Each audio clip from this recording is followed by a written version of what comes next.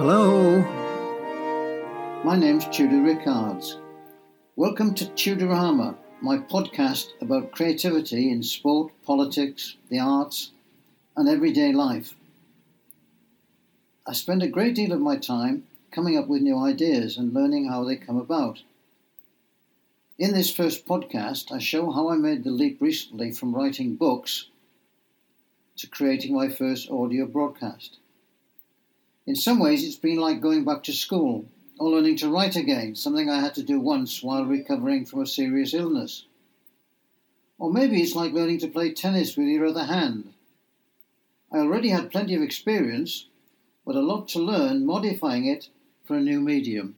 The first record of how I started podcasting can be found in my diary cum research notebook. It's in the form of a dialogue between me and Physio Lindsay during our weekly meeting on Monday, 24th of January 2022. "I'm going into podcasting," I said to Physio Lindsay. "Why?" she asked, not unreasonably. Someone suggested I'd be good at it," I replied, seeing no need for false modesty from my prone and vulnerable position. "But what's it about?"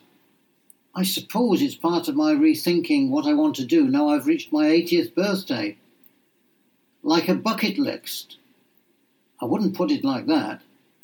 But it is what you want to do before you kick the bucket. No, I definitely wouldn't put it that way. Like rowing the Atlantic or parachuting for charity. I couldn't refute her logic. I fell silent as she wired me up for some intradermal interferometry. This emptied my mind of clutter, and I began to see my half-glimpsed plan clearly enough to explain it to her. It's because I still write down my ideas in a diary every day, but I'm losing my appetite for turning them into books and then trying to find an audience for them.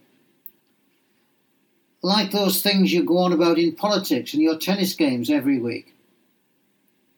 She paused. "What are you going to call it?" "Not sure." She definitely disconnected me from her Frankenstein Mark II device. "Have you ever watched a podcast?" "No, not watched, but I've listened to one on the BBC. It used to be called Brexitcast. And I brought a microphone. So you'll be all ready to go next week then?" "It may take a bit longer than that," I replied, struggling back into my trousers. My first step into podcasting had begun. As I explained to Physio Lindsay, the podcast would replace the books as a way of reaching an audience for my ideas. This means they would cover topics around creativity in a way that would reach people interested and who listened to podcasts. I assumed these would be people who attended my lectures, read my books, or subscribed to my blog on creative leadership. But what to call it? I've been there several times before when coming up for names for new inventions, or naming books, articles, and journals. Almost always the problem is having too many ideas that are almost right, but with an outstanding one. I know that one would turn up, and this time it came from someone else. This, by the way, can be a danger as it has to compete with strong possessive feelings. Very few parents accept suggestions for naming the baby from those not immediately involved at the moment of conception. I had been describing my interest in podcasting to William, a tennis player in regular doubles battles. Within hours of his seeing the description of my physiotherapy cum personal counselling session, he came up with a title for the podcast and emailed, "Tudorama. Each day, Tudor Richards will offer his keen, informed insights. The real but not false news. A 15-minute news briefing for those who want the truth." Tudorama. It was one of those eureka moments. I forgave his false news about my name. To confirm my instant positive reaction to his suggestion, I collected comments from friends and family. Their remarks were universally positive. If the world thinks my new baby should be called Tudorama, then so be it. Thanks, William, midwife to inexperienced podcasters. More ideas began to flow. I knew from experience to make a note of them immediately and not risk the regret that I couldn't remember any with immediate appeal. At this stage, one of the golden rules of ideation is postpone judgment. Stay loose till rigour counts, as an American team facilitator used to say. I could imagine the podcast having its own branding. So how about a name for subscribers? If Facebook had friends and Twitter had followers and tweeters, how about Podlers for the members of a podcasting group? Yes, podling, that's it. To move in a leisurely fashion, maybe suggesting waddling, toddling, or even pottering. For some reason, the name suggested to me wombling, the brilliant invention which gave the world, a new hit song, and a set of memorable fantasy characters. Yes, Podistries had its ancestry. So, I have a title and a goal, or mission statement in the business world jargon. Suppose I was making a presentation. How would I make it interesting? I knew what I didn't want it to be.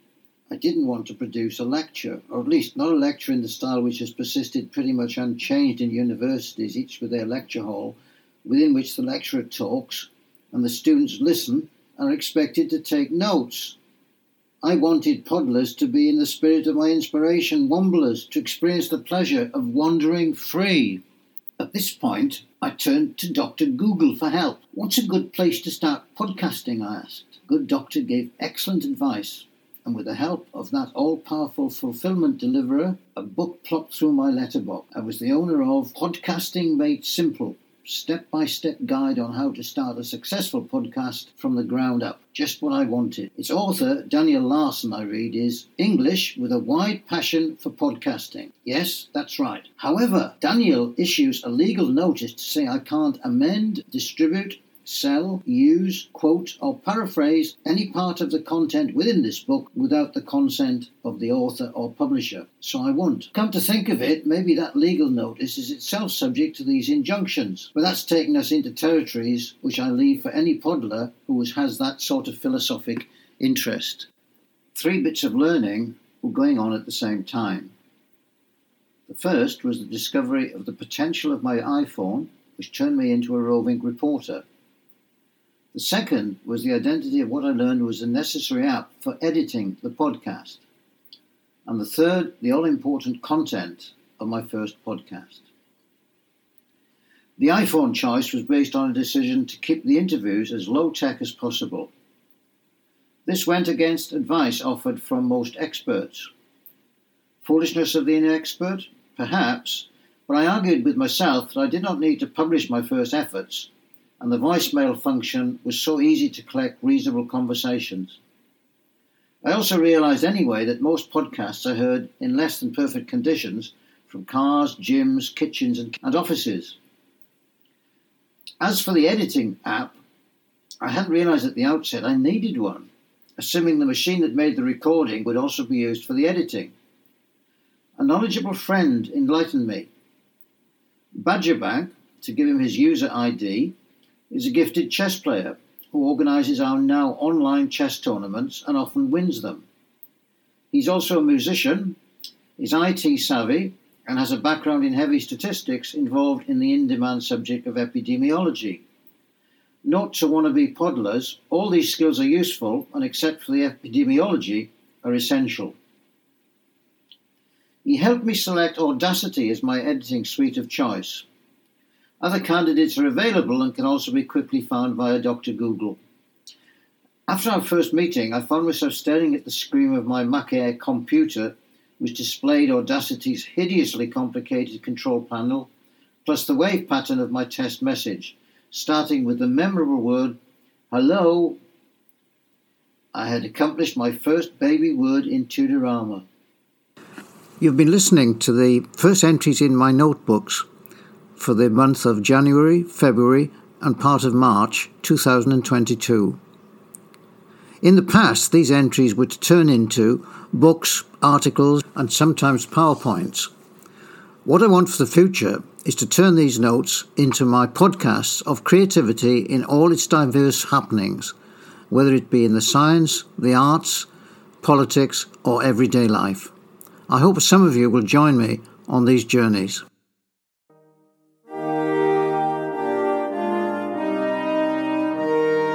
Hello, my name's Tudor Rickards.